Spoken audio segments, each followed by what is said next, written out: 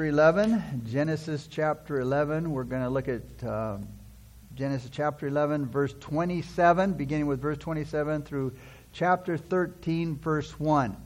We're not going to read through each verse. We're going to look at the verses that pertain to the topic at hand. Tonight's entitled message is Lot's Development. Lot's Development. Lot is believed to be a representative man, or the typical man. There's probably no Bible figure who represents so many men of today as Lot of Sodom. Where you can find one Abraham, one Daniel, one Joshua, you'll find 1,000 Lots. Studying Lot is a timely study, considering the days that we live in today. You know, and again, it's timely for a couple of reasons. Because of the worldliness of a lot of Christianity today. Lot was a worldly man. Lot is a type of that worldliness. And a lot of Christians smell of the world. They're full of materialism. Their morals have fallen, declined. They marry unbelievers. They don't take much of a stand against evil. They're not much opposition to the devil.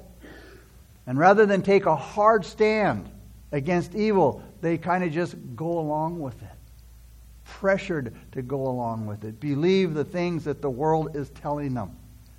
But studying Lot's character reminds us of the great danger that this worldly lifestyle is to the believer.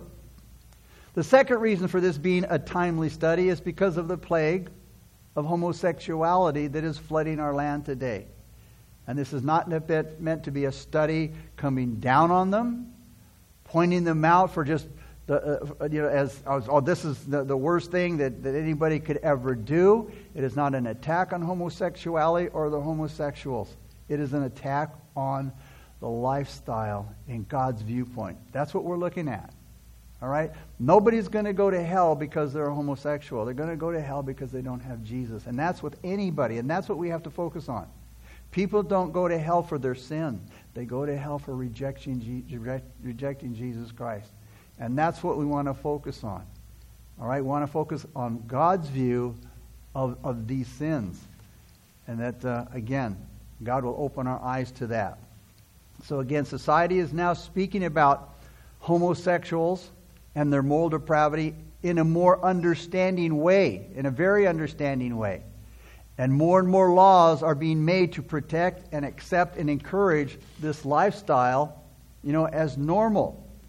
But the study of Lot shows us the terrible danger homosexuality is to mankind and tells us of God's great, abomination of this lifestyle. And He warns us, if we don't take God's position on it, that our land will face terrible judgment.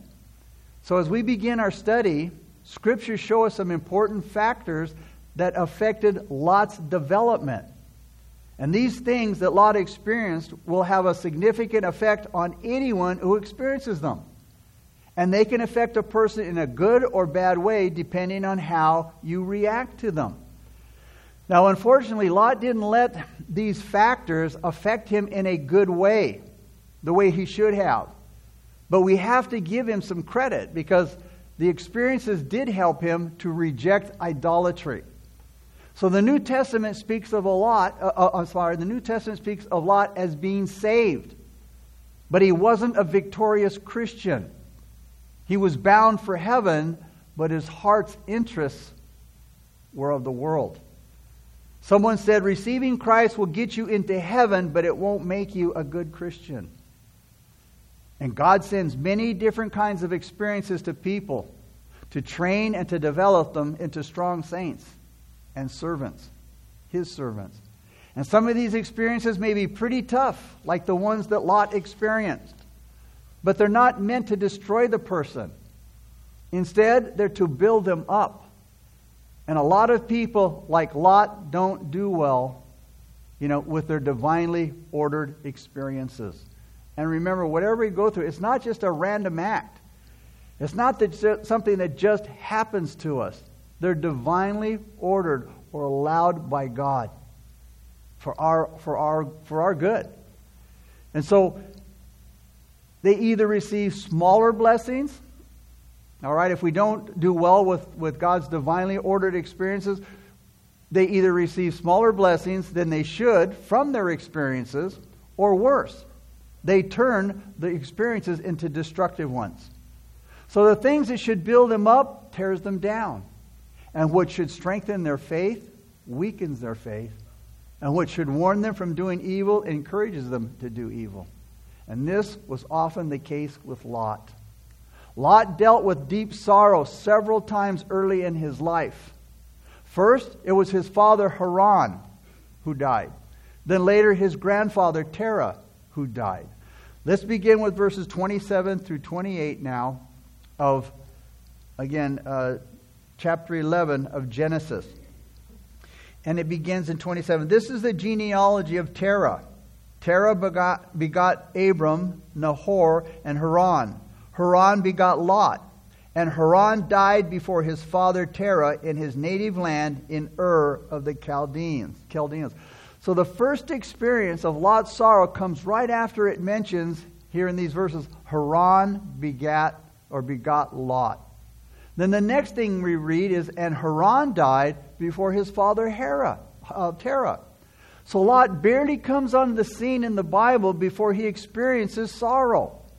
He didn't have to wait very long in life before he became acquainted with heavy personal grief and also witnessed his family experiencing the same thing. Let's jump down to verse 31. And Terah took his son Abram and his grandson Lot, the son of Haran, and his daughter-in-law Sarai, which is Sarah, his son Abram's wife, and they went out with them from Ur of the Chaldeans to go to the land of Canaan. And they came to Haran and dwelt there. So after Lot's father died, Lot's grandfather took care of him. And verse 31 says, Terah took his son Abram, or Abraham, and his grandson Lot, the son of Haran, with him. Now in those days when the man of the house died, the family was left in a desperate situation. And because women didn't go into society and work like they do today, when the husband died, there was no support for them unless some family member would take over the care of the family. So Lot's grandfather did that. And it wasn't just the honorable thing to do, it was the sensible thing to do. Because he was the father of the deceased and the one person in the family who materially could best take care of the others at that time. And in those days, people took care of their own as God intended them they should. Again, it wasn't the government who took on their social responsibilities. Verse 32. So the days of Terah were 205 years, and Terah died in Haran. The second sorrowful experience that Lot dealt with was the loss of his grandfather here, Terah. This sorrowful experience, so first it was father, now it's his grandfather. This sorrowful experience, losing his grandfather, wouldn't be nearly as great as the sorrow from, again, the death of his father. But it would still be painful. When Terah took over taking care of Lot, he would be like a father to him. So naturally his death, it would be more strongly felt than if Lot's own father was still alive. Lot's older now. So it would also soften the loss a little bit. But there would still be a great deal of sorrow in Lot losing his grandfather. So after his grandfather died, Abraham would now take care of him. In chapter 12, verse 4, it says, So Abraham departed as the Lord had spoken to him, and Lot went with him. So Abraham was in authority now over Lot, which is seen by the fact that when the two separated later on, Abraham took control of the separation. So Lot now is again taken under the care of another family member after a death in his family. Now today, psychologists and psychiatrists and so-called Christian psychologists would try to use these heartbreaking experiences of Lot, the death of his father, the death of his grandfather, now being taken over by other family members, and them now taking care of him.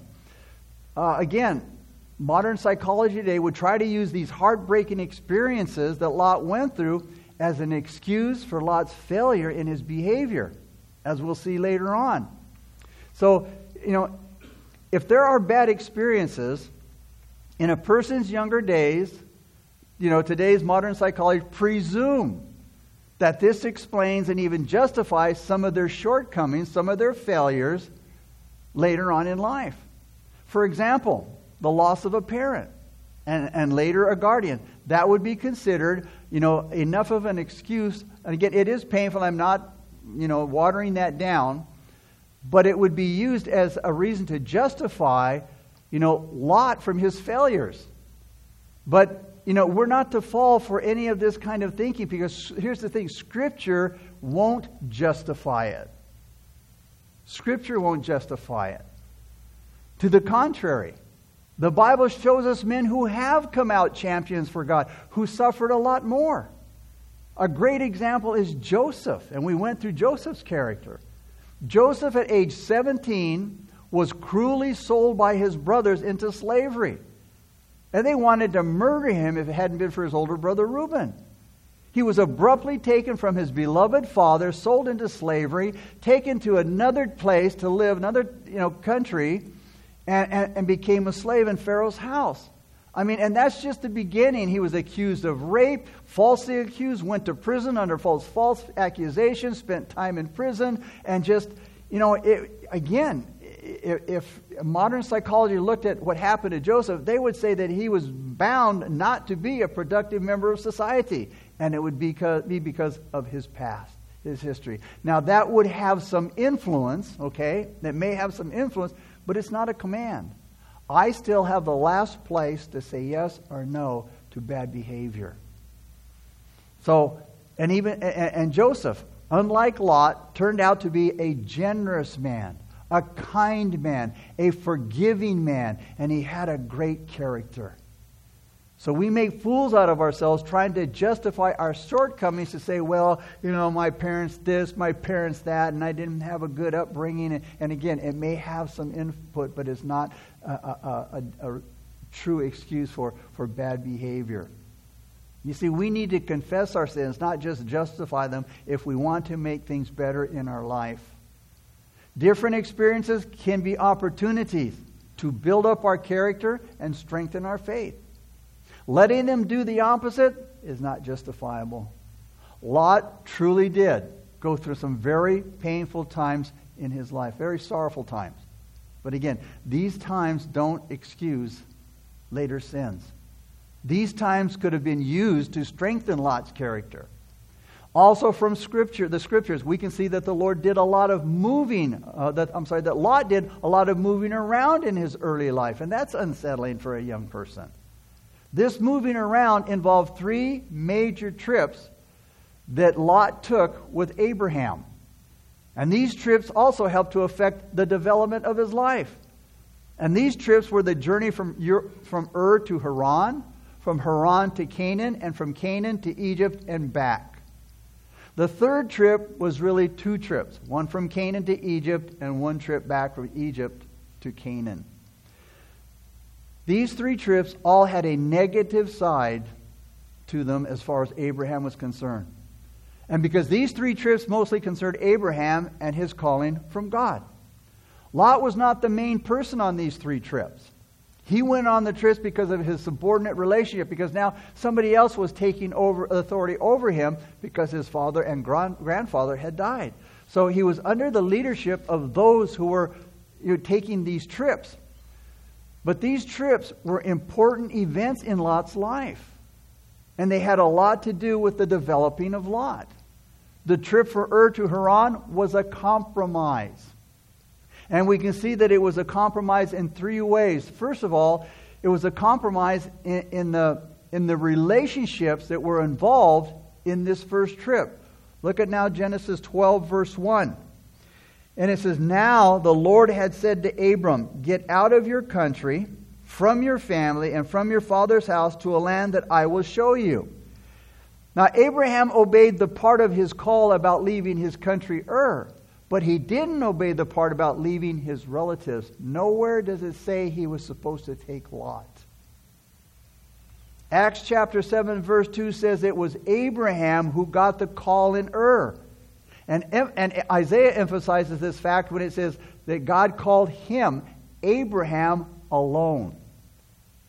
God did not call Abraham's father. He didn't call his brother, his nephew, or any other of Abraham's relatives to go with him. Just Abraham was called. So only Abraham and his wife, his servants, and his belongings were to be involved in going to Canaan. But he compromised in regards to his associations, that is, those that were with him. And we're going to see more about this a little later. This compromise was a factor in limiting what Abraham could do, in the accomplishments that Abraham could have made. So this is a strong warning to all of us to be careful about our associations, because they can be harmful. They can hinder the work of God. This compromise has a lot to do with Lot and his story in the Scriptures, because it brings Lot on the scene in Scripture. Think of it. If Abraham hadn't compromised when it came to his relatives, Lot would have been left in Ur. And the complications that Lot caused Abraham will never be looked at in the right way by the carnal mind, which always likes to adopt the philosophy that the end justifies the means. In other words, any method of achieving a good or important goal is acceptable, even if it's morally wrong or unethical. And they would agree. The worldly philosophy would agree that if Lot hadn't been taken along on the trip with Abraham, he would never have gotten saved. He would have stayed in idolatry the rest of his life. Yes, they will admit that Lot made a mess of his life in Sodom. But they would argue, that at least he was saved. Now, something they say wouldn't have, this is something they say wouldn't have happened. He wouldn't have gotten saved if Abraham hadn't compromised. But here's the deal. That reasoning is faulty, because it's not supported by Scripture either. The fault is that compromise is seen here in this situation. They look at the fault of Abraham compromising. It was necessary in order for Lot to get saved. But that conclusion severely limits God. It really takes God out of the picture. And it's an insult to God. Oh, thank goodness Abraham took Lot with him on his trip, because he wouldn't have been saved. I'm sure God's going, I'm glad Abraham did that. Thank goodness for Abraham and his compromise. But again, the reason is faulty. Because again, this compromise is seen here in this situation was as necessary to see Lot get saved.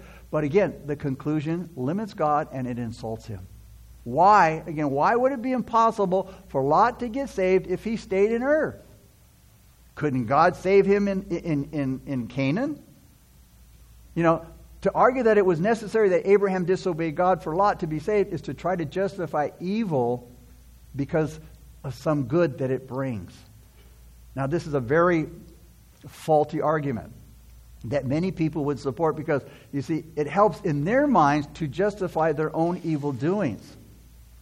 You see, if evil does come out of good, it's only because of the grace of God. But you see, it never justifies the evil. It's also not Lot's fault being associated with Abraham on this trip. You see, he was under the authority of others, and the decision to make the trip was not Lot's. So where Lot messed up in his failure to listen to the warning of Abraham's compromise in situations or associations, you see, it was his failure to listen to the warnings later on in his life, when he saw that Abraham compromised in the associations that he had. Lot later on compromised a great deal in his association and those people that he hung out with by living in Sodom. And it cost him big time. The next area where Abraham compromised was in the area of leadership. So first it was with the associations, those people that he took along with him on the trip. The next area that he compromised in was leadership, the one leading the trip. It appears that Terah, Lot's grandfather took charge of the family and their travels, but Terah was the man who stopped before he got to where God said to go. Terah traveled about 500 miles as far as the city of Haran, and that's where he stopped. That's where he settled down, and that's where he died. Now, it's possible that the trip was too hard for him, being an older man. But you see, it was God's plan that Abraham and Sarah follow God without their family. Terah and Abraham are both at fault. See, Terah took it upon himself to take the place of leadership, and Abraham neglected taking his place of leadership. And we see that as a problem today all throughout society. We see today the government and the schools trying, and they're trying hard, and we don't know how it's going to turn out, but they feel that they can take care of our children better than parents. And we see that. And parents are starting to lose their rights of their children. And many parents are neglecting their leadership of their children and not standing up and speaking out. Oh, well, they're educators and they know better and they're smarter. No way. In the homes where wives presume leadership while husbands neglect leadership.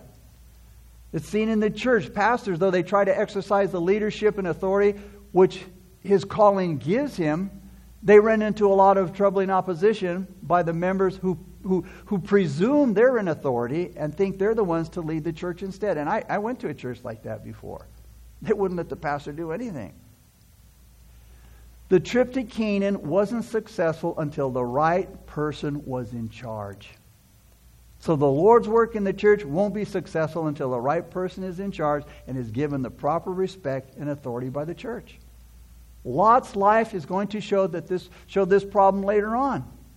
He presumed the leadership role. Lot presumed he took over the leadership role over Abraham when they were separating from each other. Lot presumed arguing with the heavenly angels about divine precepts about leaving Sodom. He was arguing with them about leaving. And we see this problem in how Lot raised his family.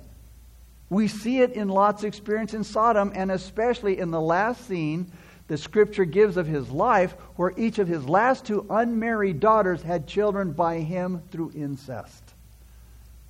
Abraham compromised also. This is the third area where he compromised in the area of accomplishment. Notice verse 31 says, Abraham was headed for the land of Canaan, but they stopped at Haran and settled there. Why did he stop at Haran? Abraham was supposed to go to Canaan, but they stopped in Haran. They only went about halfway. Compromise does not complete the task that God gives us. It never reaches the goal. You never get the complete victory. And you see, Satan tried to do that with Jesus when he was going to the cross, when he tempted in the wilderness. He tried to get Satan, he tried to get Jesus, bow down and worship me. You can have all of this, and you can have it. You just bow down and worship me. He was trying to stop Jesus from accomplishing the task that his Father had given him. Now, at first, Abraham may have told himself, because he allowed some relatives to travel with him, they gave him the impression, hey, we're willing to go to Canaan. But after they got to Haran, they stopped. For them, that was far enough.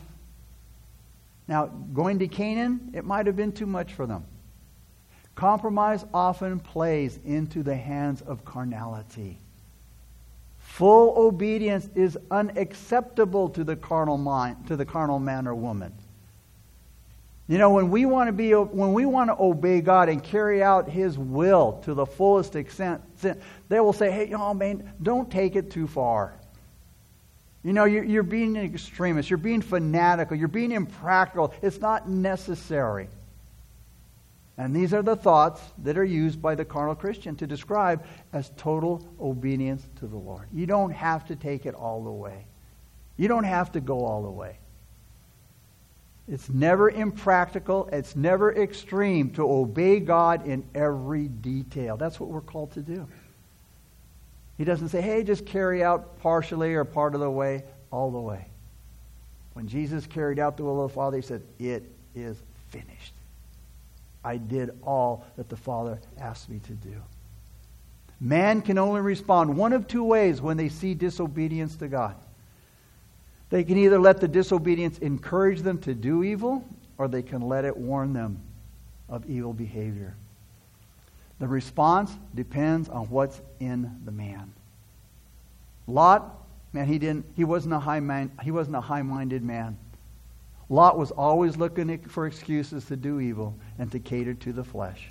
But high-minded men, they do the opposite. Alexander White said this: Lot was not and never became a high-minded man. Now, Lot's second lengthy trip was a trip of consecration, when Abraham ended his delay in obedience and he left Haran to go to Canaan. Look at chapter 12 now, verses 4 and 5. So Abraham departed as the Lord had spoken to him, and Lot went with him. And Abraham was 75 years old when he departed from Haran. Then Abram took Sarai, his wife, and Lot, his brother's son, and all their possessions that they had gathered, and the people whom they had acquired in Haran, and they departed to go to the land of Canaan. So they came to the land of Canaan. So again, this is the second lengthy trip that Lot took that helped to develop his life. It took place when Abraham got back on track in obedience to the call of God, and he left Haran like he should have from the get-go, or never stopped there, and he went to Canaan. And we can see now Abraham's consecration in doing the will of God. And we can especially see his consecration on this trip based on those that he took with him. On this trip, Abraham did not take along a bunch of relatives like he did before. This was a big and valuable improvement from his first trip, where he took people that he wasn't supposed to take. Lot was kind of like an adopted son. Lot was not a hindrance on this trip. But even with the exception of not taking any family with him, it's true that Lot became a pain in the neck to Abraham, which emphasized the value of God's original orders not to take any family on the trip. Lot didn't hinder Abraham from getting to Canaan, but he caused Lot some serious problems. He caused Abraham some serious problems after they got to Canaan. And later on, Lot and all his belongings, his whole estate, became such a problem to live with that Abraham had to separate from him because he had so much material stuff. Then later on, Abraham had to go through a lot of hassle to rescue Lot from being a prisoner of Chedorlaomer. It was also a burden in Abraham's heart to see Lot living in Sodom. Like a heavy-hearted parent. A burden of a parent that has a child who's living far from God and hanging out with the ungodly. That was Lot in Sodom. If Abraham would have obeyed God from the very beginning, in verse 1, if he'd have obeyed God from the very beginning, Lot wouldn't be with Abraham to cause the trouble in his life later on. It's something to think about the next time that we're thinking of compromising God's good word, even a tiny bit. The end of the first trip brought about the compromise because they stopped in Haran. But the end of the second trip brought consecration because he didn't stop. That is, Abraham didn't stop until he got to the land of Canaan, the place where God told Abraham to go. Chapter 12, look at verses 6 through 9. Abram passed through the land to the place of Shechem, as far as the terebinth tree of Moreh. And the Canaanites were then in the land. Then the Lord appeared to Abram and said, "To your descendants I will give this land." And there he built an altar to the Lord who had appeared to him. Verse 8. And he moved from there to the mountain east of Bethel, and he pitched his tent with Bethel on the west and Ai on the east. And there he built an altar to the Lord, and he called on the name of the Lord. So Abraham journeyed, going on still toward the south.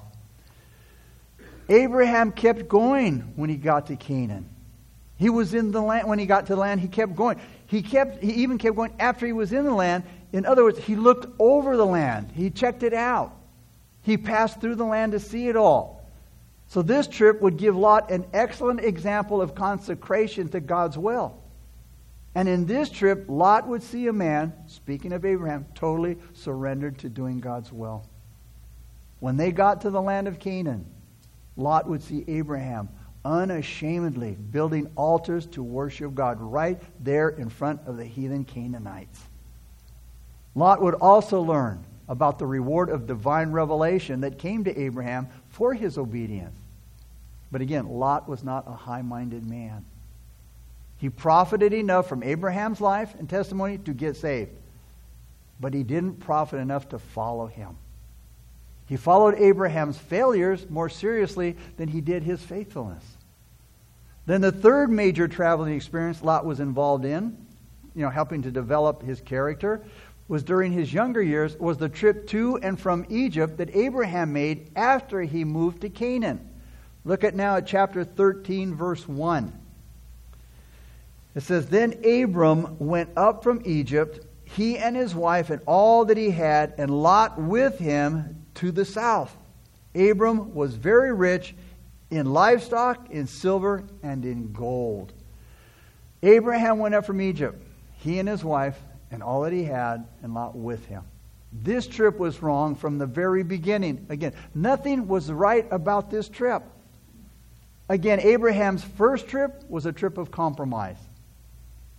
But he was going in the right direction. His second trip was a God-ordered trip. But this third trip is a trip of condemnation for three reasons. First, it was a trip of condemnation because of Abraham leaving Canaan. God had called him to Canaan, not to Egypt. So why did he go to Egypt? Look at verse 10. Chapter 12, verse 10. "Now there was a famine in the land, and Abram went down to Egypt," notice, "to dwell there because the famine was severe in the land." Now, to the materialistic person, the carnal person, this might be a good reason to leave Canaan. There was a famine in the land. These things got pretty tough in Canaan. And a person has to look out for himself, right? You got to take care of number one. That's the world's philosophy. But it shouldn't be the believer's philosophy. The believer has more than circumstances to guide their decisions and their behavior. We have God's Word. Now, our circumstances, we all know, they may get pretty hard. They may get pretty tough. But unless the Word of God approves of the moves that we make during those times of circumstances, we need to make sure that the move is approved by God. Whatever we do, we have to make sure that what we do is approved by God, regardless of how tough the circumstances are. Because, what do we want? We want to move out of that situation, don't we? We want to move out of those circumstances. Now, there are a few times when God did approve of His people moving to Egypt. God told Jacob in Genesis 46:3 to go to Egypt. God told Joseph and Mary in Matthew 2:13 to go to Egypt. But normally Egypt was forbidden because it represents the world. It represented the world, corruption, and godlessness. God tests His people when it comes to their commitment to see His will. He wants to see their commitment to His will. So He sends troubles, and sometimes severe ones, to His people, to see if they're going to do His will even through the hard times. Jesus said, "Those who endure to the end shall be saved." That's the key. It's easy to endure when times are good. The way the world and carnal Christians think today, outward success is the big determining factor of doing the will of God. If things go well, we stay put. If they don't, we got to get out of here. We got to move on. You may move on in the will of God, but make sure it is the will of God. Don't look at circumstances alone as the determining factor of what you do. The final authority is the Word of God. Abraham's trip to Egypt did not have God's approval. He didn't have the approval of God's Word. He should have stayed in Canaan. Hey, God is not so weak that he couldn't have taken care of Abraham in the famine. Remember, he fed Elijah by ravens. And he fed the Israelites in the desert with manna. He can take care of us in any place, any time, under any condition. The second reason that this last trip here was condemned is the lying that took place in Egypt. God's not going to send you somewhere where you have to lie. You see, the problem is one sin leads to another. Abraham left without the approval of God, and when he got to Egypt, guess what? He had to start lying. When he got out of the will of God, he didn't let his word, God's word, guide him. And we're going to see it just got him into more trouble. So again, that's what happened with Abraham. Going to Egypt caused him some anxiety about his own safety, because he was afraid that the Egyptians might kill him in order to get his wife. So he had Sarah agree to tell the people she was his sister and not his wife. Now, you could look at it as a half-truth because she was his half-sister, according to Genesis chapter 20:12. But a half-truth is still a whole lie. See, Abraham's plan was to deceive. The lying led to Sarah being taken into Pharaoh's house, which was the main move for her becoming Pharaoh's wife. That is, if God hadn't intervened. And if God hadn't gotten involved, it could have been a moral mess. Sarah would have become Pharaoh's wife, and we would have never heard from Abraham. And her life would have been destroyed, and Abraham's too. But the grace of God stepped in. Abraham did not deserve that deliverance, because he had deliberately lied, because he had disobeyed and left Canaan to go to Egypt. He deserved the troubles that he could have gotten into. But it's only the grace of God that gets us out of those kind of situations. We get ourselves in a lot of trouble when we don't honor God's truth properly. We think that we can lie ourselves out of our troubles, but all that lying will do for us is get us into more trouble. Abraham showed by his lying that character wasn't as important as his physical and mental well-being. The third reason that this trip was condemned was the danger even brought to the Egyptians. Abraham's behavior brought a lot of problems to the house of Pharaoh. Look at chapter 12, now verse 17. But the Lord plagued Pharaoh and his house with great plagues because of Sarai, Abram's wife. You see, Abraham's sin didn't just affect himself. And that's one of the things, the lies that Satan tells us all. Oh man, it's just you. It's not going to hurt anybody. It's just you. You know, you're involved. Nobody's going to get hurt by this. Sarah wasn't the only one to experiencing suffering. It was Pharaoh's house as well. So again, we see all of these things condemning this third trip from Canaan to Egypt.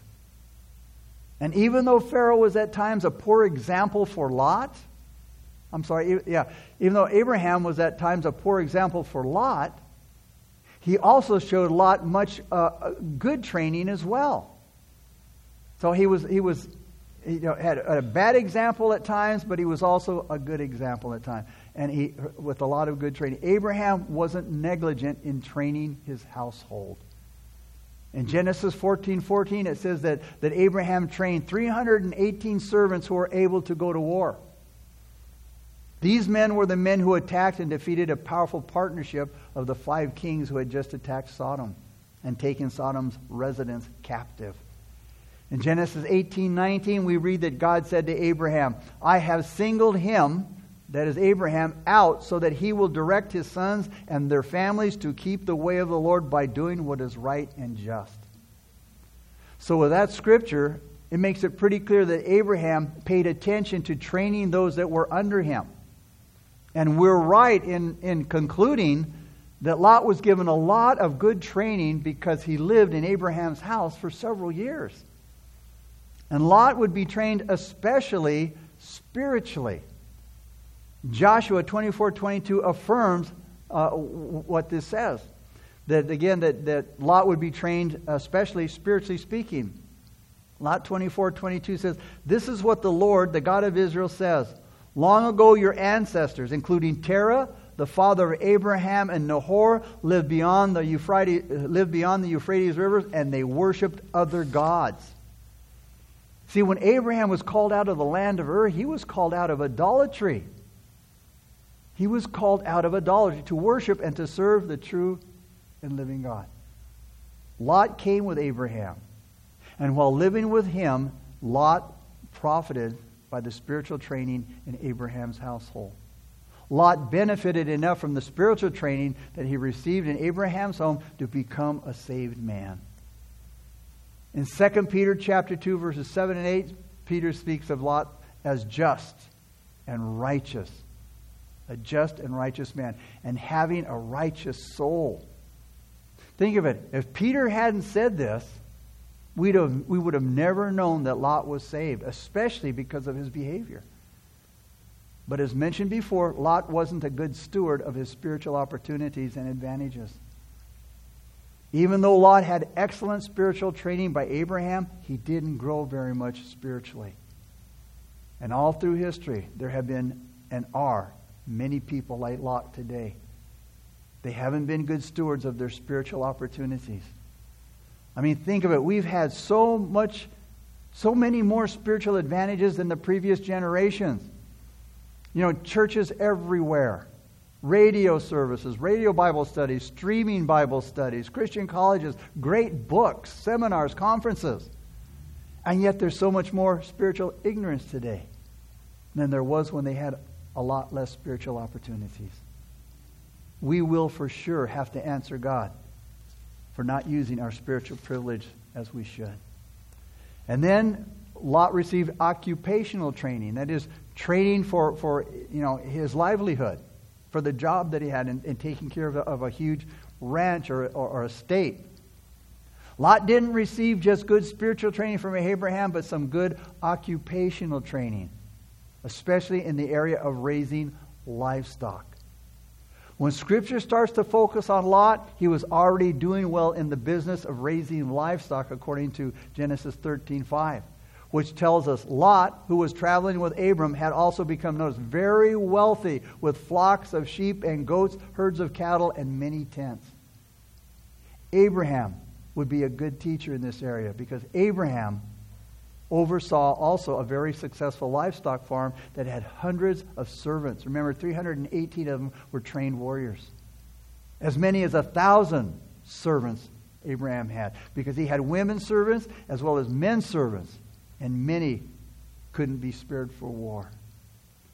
So in closing, how did Lot use this training? Well, he used it selfishly. He was trained with valuable skills, but it's too bad that he used them to cater to his flesh. You know what? And he's not alone in this. The world is just like him, and many carnal Christians are just like him. Later on, Lot would leave the fellowship of godly Abraham just to make an extra buck in Sodom, because Lot put more priority on material profit than spiritual profit. Lot had a lot of help in his early days to develop him into something better than he did. In God's grace, he gave Lot many opportunities to help him to do well. But Lot was a worldly Christian. And the spirit of the world grabbed a hold of his heart. And he didn't use his opportunities to improve his spirituality. And this is sad, but also true to all worldly people. All worldly Christians. Spiritual improvement doesn't have priority with these people. Their interests are mostly material. They might be saved, but they never develop into strong, victorious saints for the glory of God. Father, we thank you for your word. And Father, we thank you for this beginning of the study here in Lot, Father. And we see how experiences in our life, Father, can be good for us or bad for us, Lord. But though they are never an excuse to do evil and to do wrong. And Father, help us to learn that and to understand that, Father. And help us not to, make excuses, God, for our failures. Yeah, we do blow it. And God knows we're going to blow it. But may we understand, God, that Father, we weakened ourselves in our spiritual life, or we took it upon ourselves to do something that you didn't approve of, God. And Lord, help us to do the things that we are called to do, Father. To be right, to do right. In your eyes, Lord, by your word. And so, Father, we thank you, and we do pray that you would continue to move in us and through us, that you continue to teach us your word, God. Father, that we might do the things that we've been called to do, Father. Always for your glory and for our good. And it's in Jesus' mighty name that we pray. Amen. All right, Wednesday we'll be back in Ezekiel. We'll be in chapter 3, and God's word to Ezekiel was to warn the people. Warn the people. God bless you guys.